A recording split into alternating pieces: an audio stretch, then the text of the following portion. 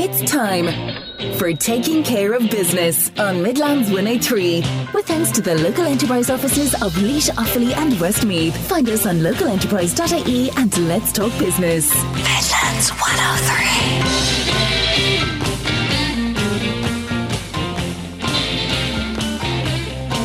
Hello and a good evening. It's Tuesday the 5th of December. I'm Ronan and you're very welcome to Taking Care of Business here on Midlands 103. What have I got coming up for you this evening?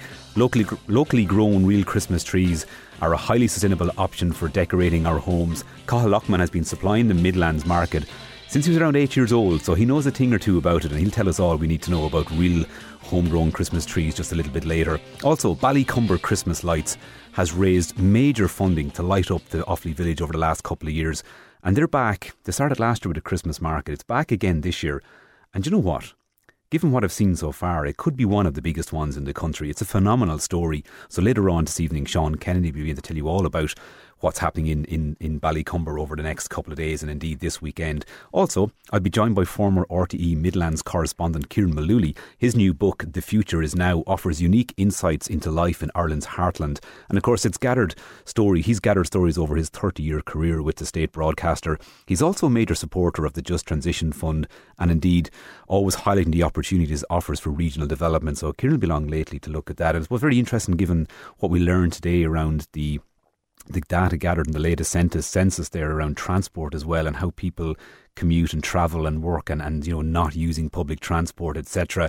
Again, let's have a look at that under the lens of the Midlands and indeed maybe how the Just Transition Fund can be used to help us develop that. So plenty coming up on the show. If you want to join the conversation, please, as always, best way to get me is here in the studio by text or WhatsApp on 083 30 10 103.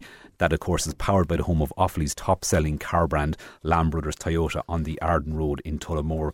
But first, I'm going to go across to Athlone and a company that are no strangers on this show, but Mersus Technologies. It has established itself as a leading player in the immersive technology space.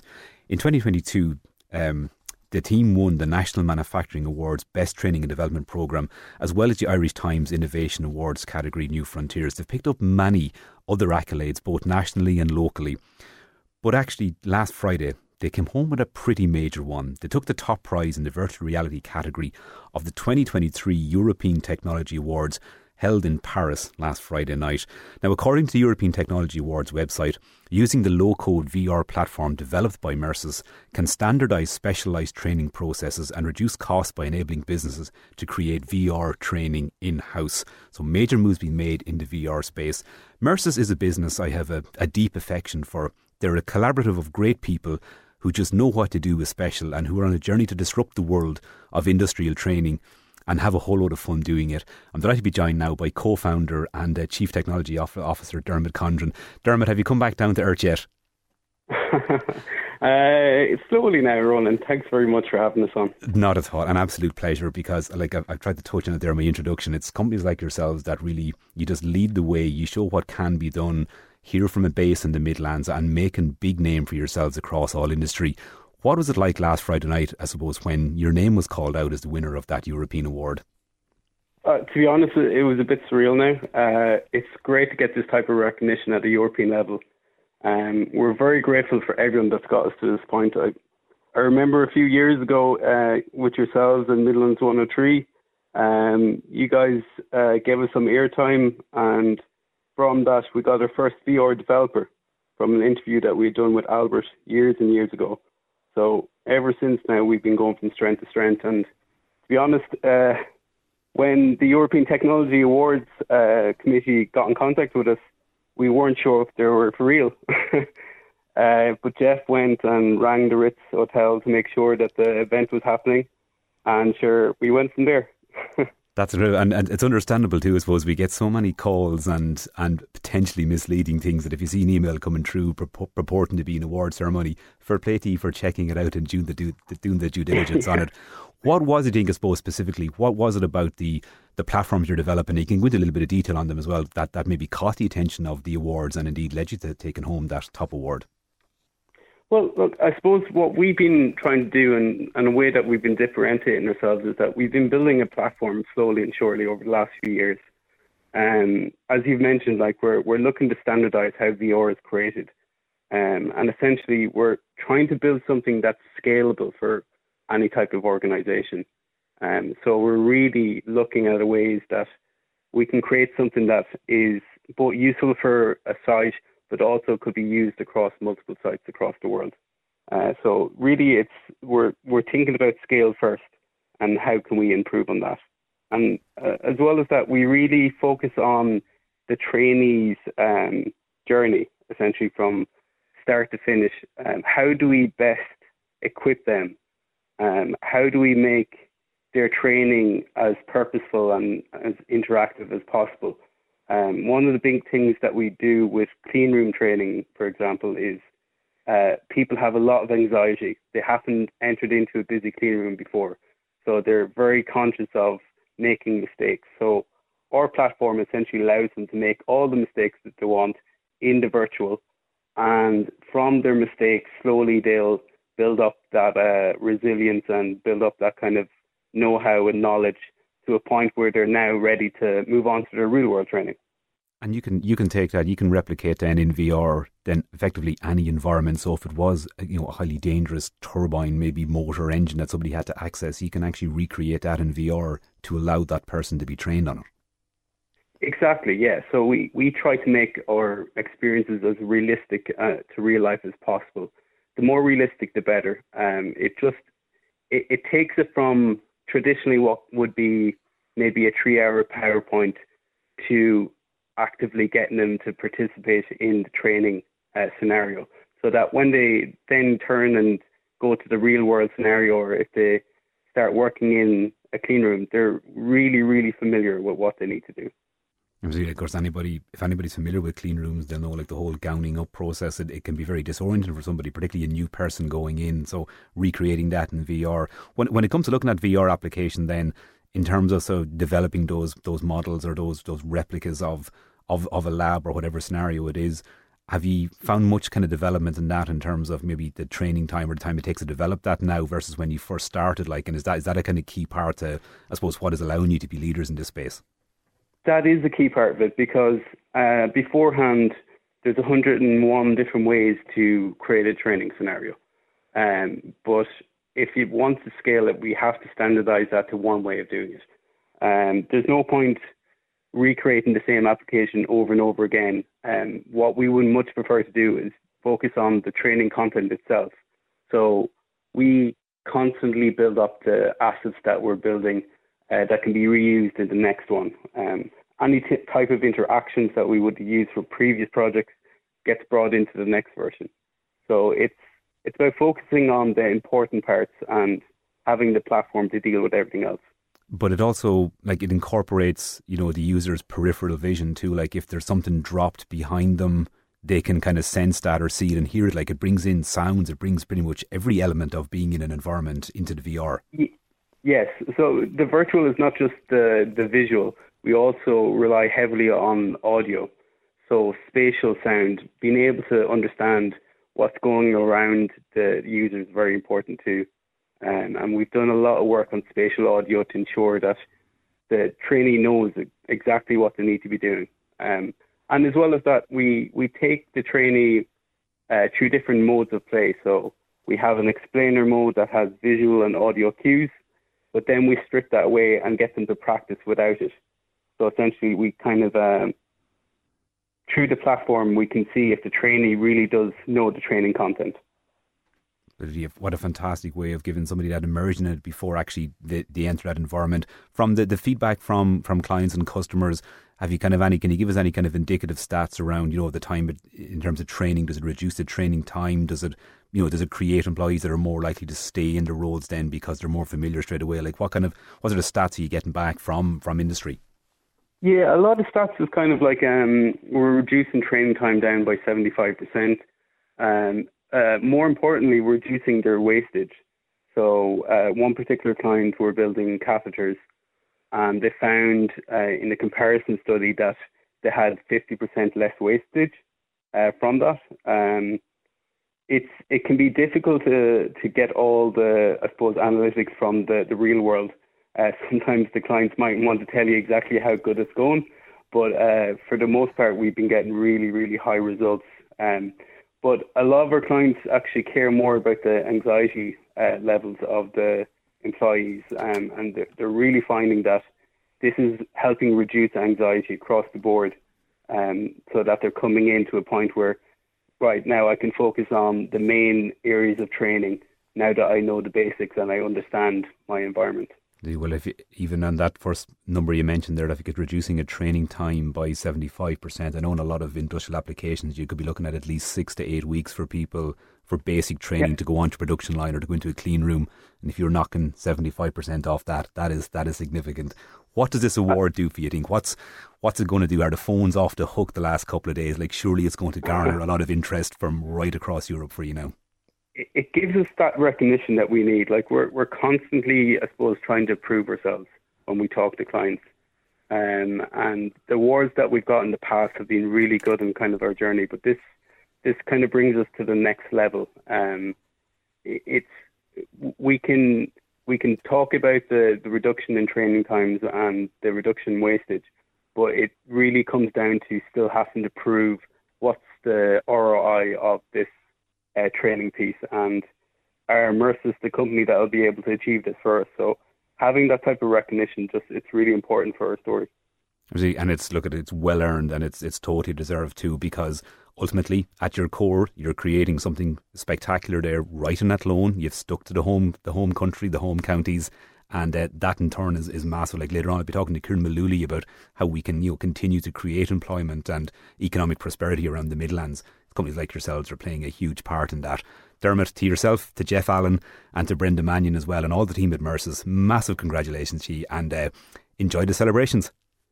Thank you very much, Ronan. Talk to you soon. Bye-bye. Dermot Condron there is the Chief Technical Officer with Mersus Technologies. Mersus.io is their website. Check them out.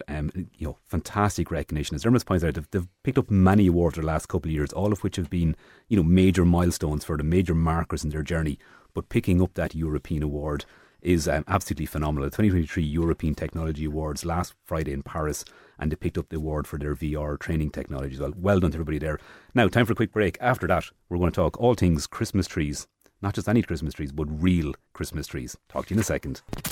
Taking care of business with thanks to the local enterprise offices of Laois, Offaly and Westmeath. Find us on localenterprise.ie and let's talk business. Still to come on the show this evening, I'll be talking to Ciaran Mullolly, the former RT Midlands correspondent, about his new book, The Future Is Now. He offers insights into life in Ireland's heartland, as in the Midlands, with lots of kind of stories and anecdotes taken from his 30-year career. Ciaran, as you will know too, is also kind of a big driver and promoter of the Just Transition Fund as a means and a mechanism to increase employment in the area and to create opportunities for not just our young people but for everybody involved. So looking forward to seeing what Ciaran has to say on that. And then a little bit later on you'll hear all about the Ballycumber Christmas Lights. They're having a Christmas market this coming weekend, and the number of stalls at it is quite astounding for a little village of its size. So looking forward to sinking my teeth into that one a little bit later. But 'tis the season and all that, and a lot of people with young kids probably have a Christmas tree up already, such as the pressure that comes on us all now with the toy show looming and that. However, many people are really a little bit more traditional. They're only getting round to putting Christmas trees up now. And, you might have thought 5-10 years ago there was probably a big swing towards artificial trees. And then, they kind of get a bit worn. People might throw them out to buy a new one. But actually what's really interesting was there is a huge swing back towards real Christmas trees. And at a time, I suppose COP28 has taken place this week, but at a time when people are very focused on sustainability and, where where stuff is actually coming from, there are many suppliers out there that do Irish-grown Christmas trees. And one person that does that is Cathal Loughman, and many probably know Cathal from Loughman Landscaping. But Cathal, surprisingly now, he's about to say he's the same age as myself, right? So he's not an old man by any means. I think he's been selling Christmas trees for over 35 years now. Cathal, how is that possible? Thanks for having me on. I started back in the 80s. My father would have been doing what I was doing. I have a landscaping business here in town, so I've followed in his footsteps. I think every step he took, I'm taking now. But just got in with my father, myself and the two brothers. When we were younger, we used to go to Christmas markets. My father used to wholesale trees, and he would go to different markets through the winter time when the landscaping season would be quiet. So I suppose from the time we could get up and go and kind of lump around Christmas trees he brought us with us. So yes, I was surprised to find it goes so far back, because you've opened up. You're selling here at the back of the Tullamore Court Hotel. We can give people details a bit later too. I never realised it went as far back, which within the family too. But that's a kind of a key part of this. It's still a family business, and they're locally grown Christmas trees. Yeah, they're locally grown. So to start, I suppose, our brother in Portlaoise, he grows noble firs. Our supplier here in Offaly would be Tom Mooney. He's a wholesaler as well. He retails himself at the house, and we go down as far as Wexford then when we run low and can't get them locally, and buy from Emerald Christmas trees down there. So it's all Irish. There's none of them imported. They're all brought in. The likes of the ones in Woodies or them places that can be cut a little bit too long, our ones are cut a lot fresher and when we need them. So that's what I'd always aim for. You don't want the customer coming back with a dried out tree in the middle of December. You're looking for trouble. And is that a bigger challenge for people now, because trees are sort of up a bit longer than they used to be? I mean, there was a time people used to put Christmas trees up very close to Christmas Day, so you're looking at maybe a 4 or 5 week window now, are you? The ideal time, I suppose, to put them up is probably between the 12th and 15th, but people won't wait. So I was getting phone calls the night of the tie show, all the day of the tie show. I had about 10 or 15 missed calls. We need a real tree. I refused to sell them that week because... Okay. So I ended up putting off maybe 5 or 10 of them to came back this week to put up an artificial one for the night of the tie show, and came back this week by the real one. Could sell them 2 trees actually, might be one. That's really interesting actually, that people are looking, but that you refuse to sell it too early too. So that's a huge factor actually. Whether the shed is that's a big part in the variety of tree that you actually choose and supply. Correct. A lot of the trees now are non-shed. No one goes with the old spruce. The old spruce was the one you used to see years ago outside the shops lying against the wall. You go in, pick one up, you bring it home. That was a Christmas week Christmas tree. You could not put that up in early December.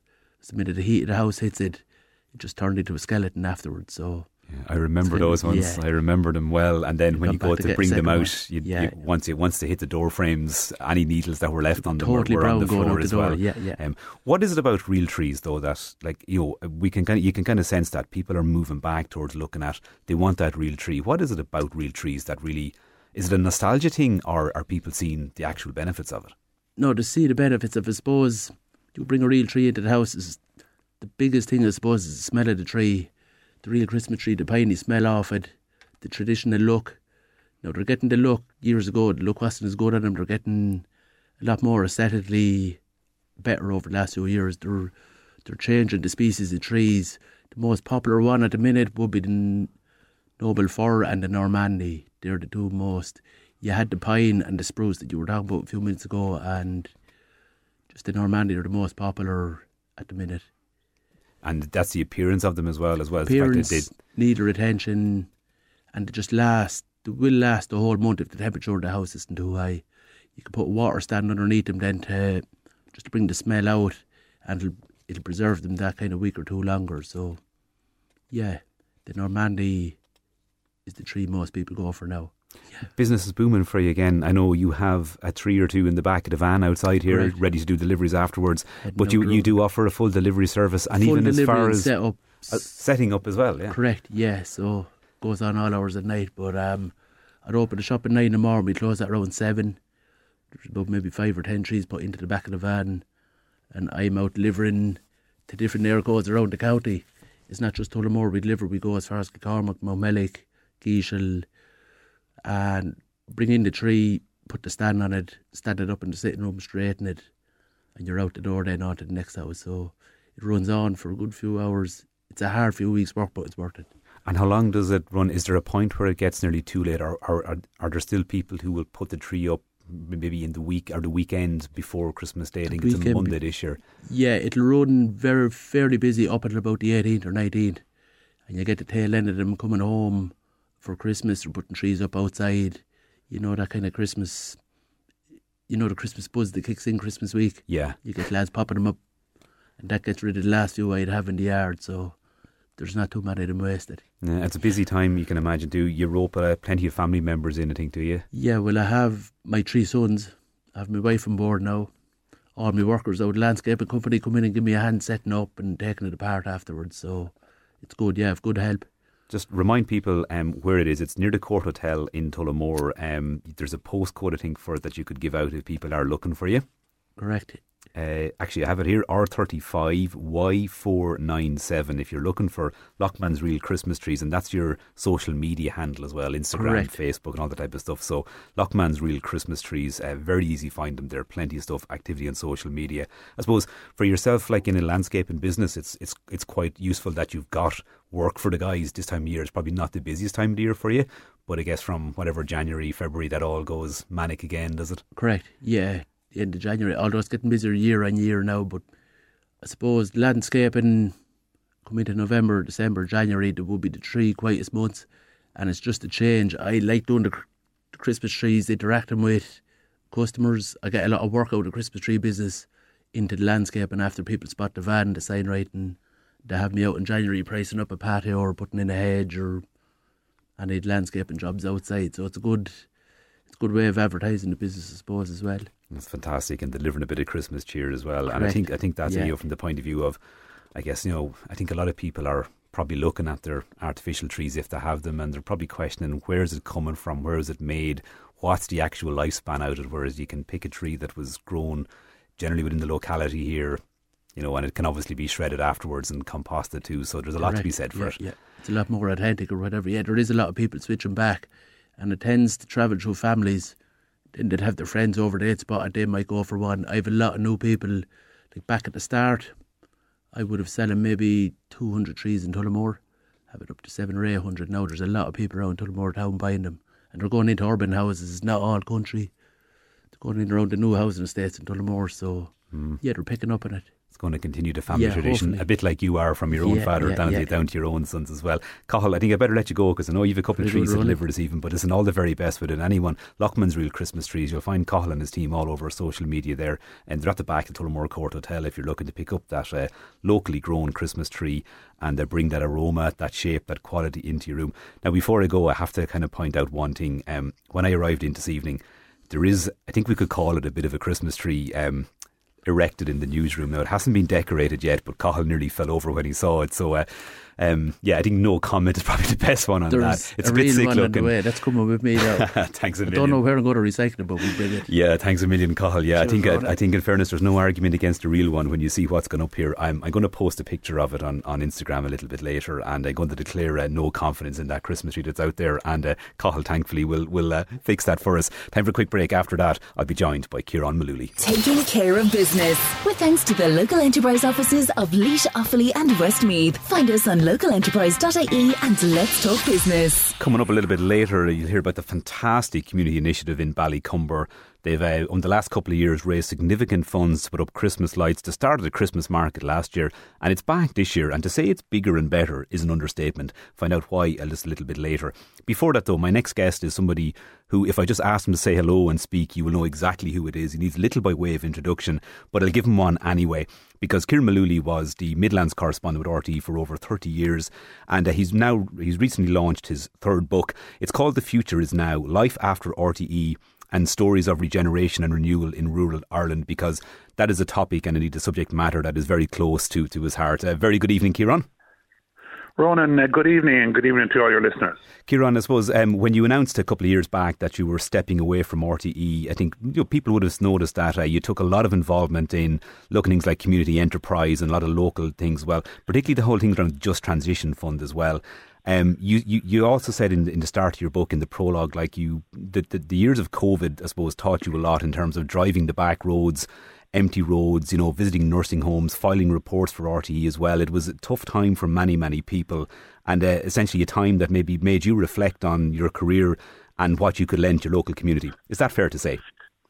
Yeah, I think that's a fair a summary of the situation, Ron. I suppose when we think back on the COVID years, we'll think first and foremostly this evening or any time of the people who lost loved ones, and that's the big issue that will stay in our mind and we'll remember all over the years. But I suppose during the time when I was covering that, what I noticed going around the Midlands was how quiet everything had become, obviously, how desolate certain villages had become.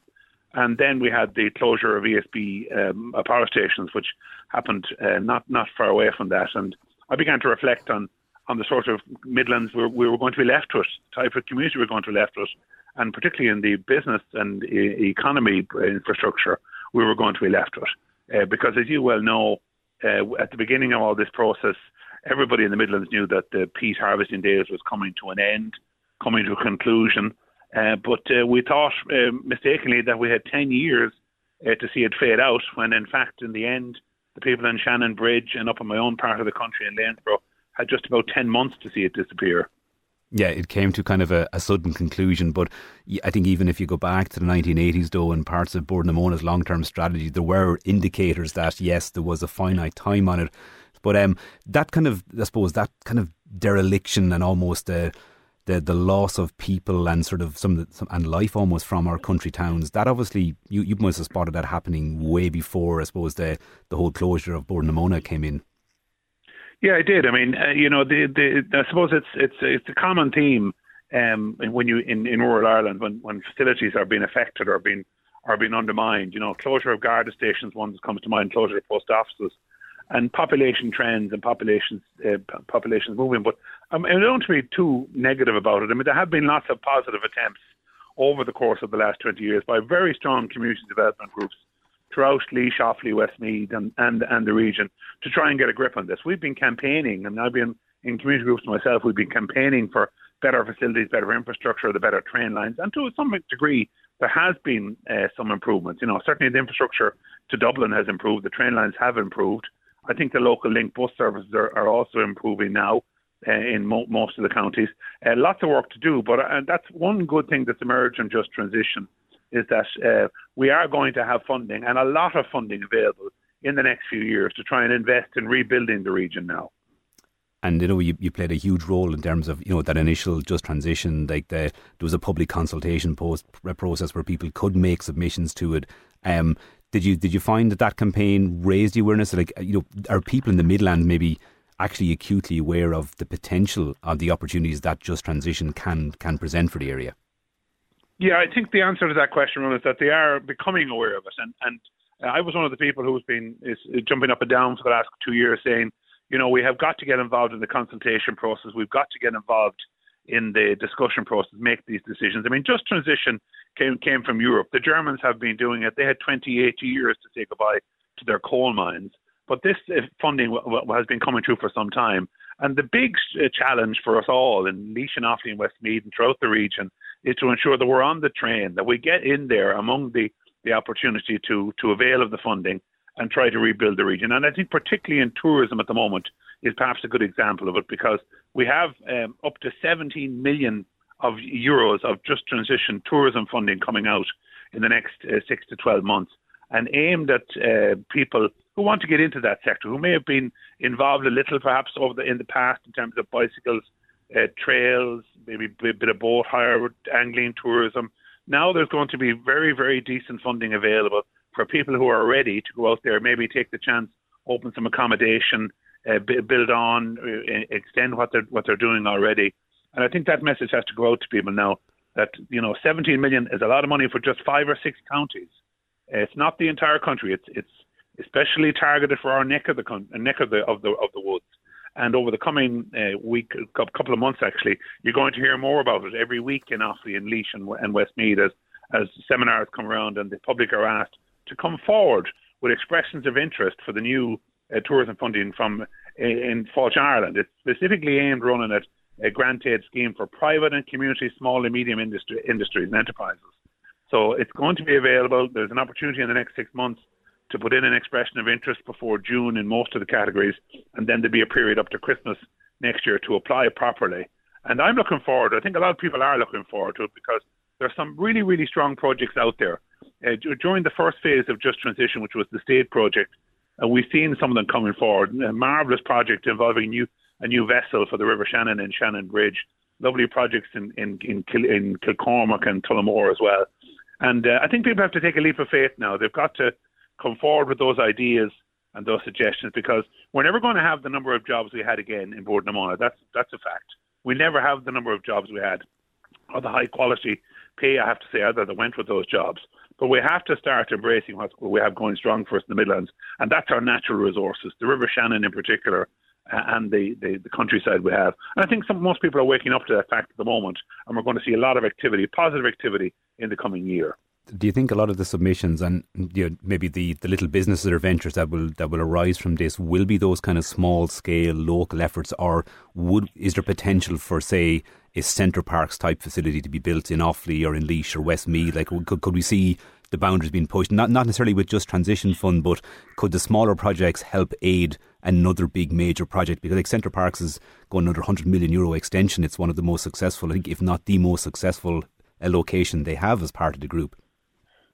That's right. Fantastic news from Centre Parks only in the last 2 weeks or so. But I mean, you have to look back and ask, why is it a success? Why did they choose where they've chosen in the middle of the country? They did it for two principal reasons. They did it because of the presence of the woodland. That was the forestry. They found that site at the right place and the right time. Okay, geographically, it was very centrally located as well. They want to avail of business from up north as well as from down south, and they chose it. But when you speak to people in Centre Parks, as I have done in the last couple of weeks, you realise that there are opportunities for others in the area to avail of the passing traffic, so to speak, and I think there will be other opportunities for people to avail of I suppose you might call it the rising tide, bringing all boats with it. I hope and I believe that other parts of the Midlands will be chosen for major tourism projects in the coming months. You're right when you say that the initial jobs in tourism will be small numbers and will be stretched out right across the region. But I'm one of the people who believes that if Centre Parks can make a decision that a forest near Ballymahan in County Longford is good enough to invest over 300 million in, then I can't see why that can't happen elsewhere, such as the power of the natural resources we have in the region. I think there's a key message there that people, even locally need to become really aware of, is looking at what we actually have. There's no point looking at what some other country has, because it could be totally different landscape, different topography. Look at what we have and the opportunities it presents. Even things like dark sky tourism is something that people probably never heard of up until recently. But actually there's people who seek out parts of the world where they can go and camp or stay for a few nights where they can actually just see the stars, because with light pollution elsewhere. So there's opportunities there that maybe people just aren't aware of. If you ever went over during the winter period and went for one of those special runs with Jonathan O'Mara and his team up at Kennedy Castle, one of those nighttime runs, you just find it incredible to think you were still in Ireland. You just find it extraordinary the beauty of the place and the uniqueness of what's going on there. I mean, I think projects like that can be put together for relatively small funding and can be supported. And that's one of the good things about the Just Transition tourism funding coming from Paul Ciaran. That 17 million, there's going to be an awful lot of micro grants in that as well. That's less than €10,000 in some cases, and no matching funding will be required. So, a tourism project, albeit a small project, can be given the kickstart with a grant of up to €10,000. And I think it's up to every parish and every community group to get stuck in now. We've got to stand up to the plate and say, listen, we've whinged and cried for long enough, Ron. We've complained about what was happening. The bogs are gone in terms of industry and the economy. Power stations similarly. It was quite eerie going past the power station in Edenderry yesterday and seeing the smoke puffing from us. The last one now. I'm not sure how long it's going to last either in the future. But we have to face up to the challenges in front of us. And I'm one of the people who say, grasp the train that is coming. That's the Just Transition one. Get in there. Get your idea coming forward. Try and get planning permission for what you have something in mind. Get your expression of interest in before June of next year, and avail of the funding that's there, because it's the only show in town at the moment. And again, even things like that, if it's not match funding, it is a unique opportunity maybe to get your hands on somebody that could be, and that could be a full-time business you have in mind. It could even be a seasonal one. I think it's really to look at all the opportunities and try and catch them. Before I let you go, Ciaran, and I'll get more details of the book in a minute, but I suppose we mentioned Bord na Mór there a lot in Just Transition, and I think really they have to be credited with the transition they have made in terms of moving from peat right into the kind of renewables, the waste management, and they're a very innovative company, and in turn are increasing the number of people that are working for them year on year. If I refer you back to your former employer as well, it's facing like a major restructuring over the coming years. Would you have faith that it will be as successful maybe as what Bord na Mór have gone through? Well, I think what Bord na Mór have proven in the last few months in particular is that when you face up to the challenge coming down the line, and when you put the strategic management in place and prepare properly with a plan, government will respond. That's what's happened on this occasion, and Pordenone know where their future is now. They know what they will be funded for going forward by government, and they know what they can do successfully based on what they did. There was a terrific picture on social media this week of new entrepreneurs coming out of Pordenone, former workers there, some of the young crop who left the bogs and left the peat harvesting sector and have now set out with new ideas, great new ideas, enterprises, social enterprises coming forward. And the Midlands has always been good for this. We have always had people with good, strong business ideas, perhaps needed some funding in the past. I mean, you mentioned the book. I've been around about this week for the first time in nearly 2 years on most of Offaly and Laois. I was down in Shannon Bridge and Burr and all that country and back into Port Leisha yesterday. But when you go around, you meet the people who have the ideas. People like Tom Doolan there with that fantastic filling station in Blue Ball, a person who'll talk to you all day about business ideas, how to get Offaly moving again, how to get the country moving again. These people have a wealth of experience, and we have to listen to them. We have to give them the opportunity to come forward with ideas. Pordenone took a long time to turn the ship, but they have turned it now, and they are making progress going forward. And I think RTE are going to learn in the coming weeks and months that, actions are going to speak louder than words in Iran. We're going to have to see what the new shape of RTE is in management, in terms of personnel. We've got to see if they're going to follow up with their promises to make changes, with actual changes in the new year. And I mean presenters and large salaries disappearing as well. This is what the public wants to see, because people will not buy into it and buy their television license unless they see that this ship has been turned around as well, that people realise the error of the ways and they realise that going forward they have to have a different focus, a very different focus. And I think we're seeing some evidence already that is going to be the case. I think and a bit like Pordenone, an absolute clarity on where it's going, what's needed and what it will need from government and from all the stakeholders, and that is obviously the basis of any successful organisation. But Ciaran, I'm going to have to let you go because I'm way overrunning as well. And but thank you so much for that too. And I think, look, you've laid it out loud and clear. There is an opportunity for particularly tourism businesses across the Midlands. It's up to people now to reach out and try and grasp it. But Ciaran, no doubt we'll be talking about it again in the future. Thank you so much. No problem. Good evening. That's, of course, Ciaran Mullolly, their former RTE correspondent. And I say, look, really laying it bare. There's a massive opportunity for Midlands to develop itself in tourism and in all kind of aspects of business there with the Just Transition Fund. Up until June next year to lodge your kind of an outline application there and see if you potentially your project could be funded on it. Get working on that now, find out about it and try and drive forward there. Ciaran's book, of course, is available on Amazon now and it's in lots of local bookshops there as well. It's called The Future Is Now. Look it up, certainly worth a read, and it's full of anecdotes and reflections on his over 25 years as an RTE correspondent. Time for a short break. After that, find out about the amazing stuff that's happening in the local community in Ballycumber. Taking care of business with thanks to the local enterprise offices of Laois, Offaly and Westmeath. Find us on localenterprise.ie and let's talk business. Ballycumber in County Offaly, in the last census 2016, it had it down at about 801 people live in the village. There's a couple of very famous residents, Simon Casey I suppose being one, and of course Tom Grennan, a man whose star is rising globally, has his roots in Ballycumber, and of course I better mention our very own Nellie Duncan as well. So Ballycumber is a kind of an up and coming, happening little place, especially at Christmas, that over the last couple of years there's been big campaigns to get money to get Christmas lights around the village, and then last year there was an idea of having a Christmas market, and one person who was kind of heavily involved in that was Sean Kennedy, and he's sitting opposite me now. Sean, why a Christmas market in Ballycumber? Well, Ronan, again, thanks very much for having us on. A Christmas market in Ballycumber.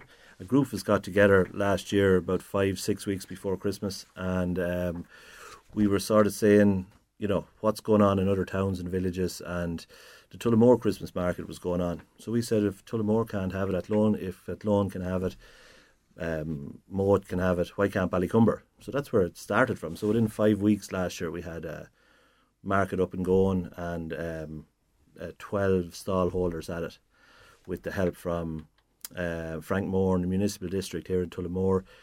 We got the marquees through them. We got funding, small bit of funding last year for them that came in this year and helped us out greatly this year with ours. So yeah, so I was like, anything you might reflect and say, right, do we do the same again next year? Do we kind of, do we go and look and aim a bit bigger? And to say that you've gone a bit bigger this year is probably the understatement of the season. How many stalls at the minute have you? It's taking place this weekend. It's taking place this Saturday, Saturday the 9th. we said we'd grow it a small bit from last year. So we had 12 stall holders last year, and we have 32 this year. So an extra 20 stalls. So yeah, it's it's really exciting actually. It's really exciting. But we have two great committees out in Ballycumber to do with Christmas: the Christmas Lights Committee and the Christmas Market Committee. About 20 people involved. And when we sort of took it over, I suppose, well, not took it over, sort of progressed it about 5 years ago. Everyone's around the same age. We wanted the best. We have small kids, so we progressed it on to what it is today. So hopefully bigger and better then again next year. And you're talking marquees, you're talking a huge big setup as well. Take us through the layout. Like what's it going to look like for anyone that's going to go? Okay, so in Gavin's car park, the Corner House car park in Ballycumber, it's a big rectangular car park. And we have 3/4 of it covered in marquees. So all the stall holders will be inside there, and then there's a small bit of a yard in front of the marquees where we'll have Ciaran Stewart from Supermax here in Tullamore. Ciaran's coming out and he's doing Ballycumber Christmas Market special for kids and stuff like that.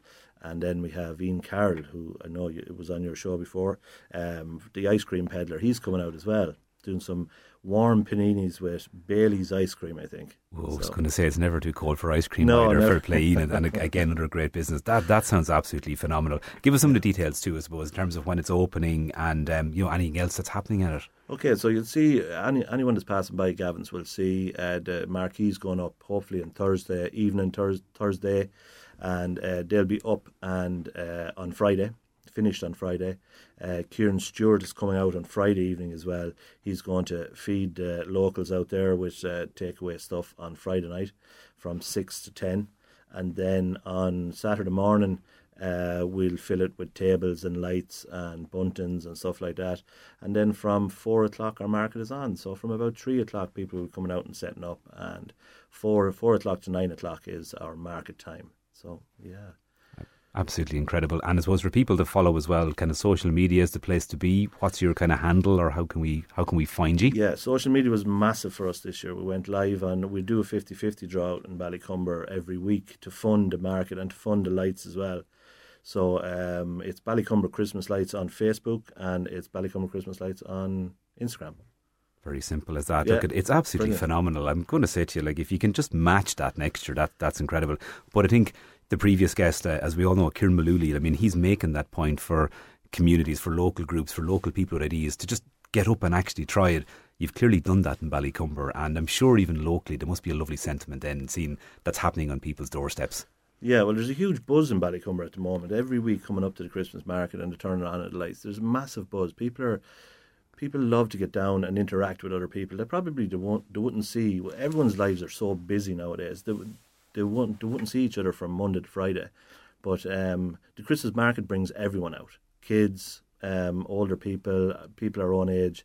And again, that's the enthusiasm that of the two committees. There's 20 people involved in two committees, and it's absolutely phenomenal out there. Absolutely. It's a credit to you all, and it shows what can be done as well when good people get together. Sean, all the very best, but it sounds like it's going to be a rip-roaring success anyway, and enjoy your weekend, and thanks a million for coming in this evening. That's Sean Kenny. They're part of the groups that are organising that Christmas market in Ballycumber, indeed the Christmas lights as well. There you go. There's people taking action, showing what can be done as well in our local towns and villages. Thank you all for listening as always. I'll be back next week from 7 p.m.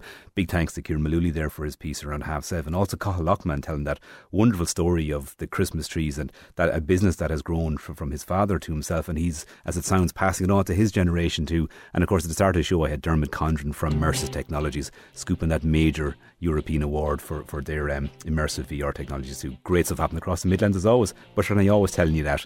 Anyway, Joe Cooney's here after 8. Talk to you next week. Taking Care of Business returns next Tuesday at 7 p.m. with the local enterprise offices of Laois, Offaly and Westmeath. Find us on localenterprise.ie and let's talk business.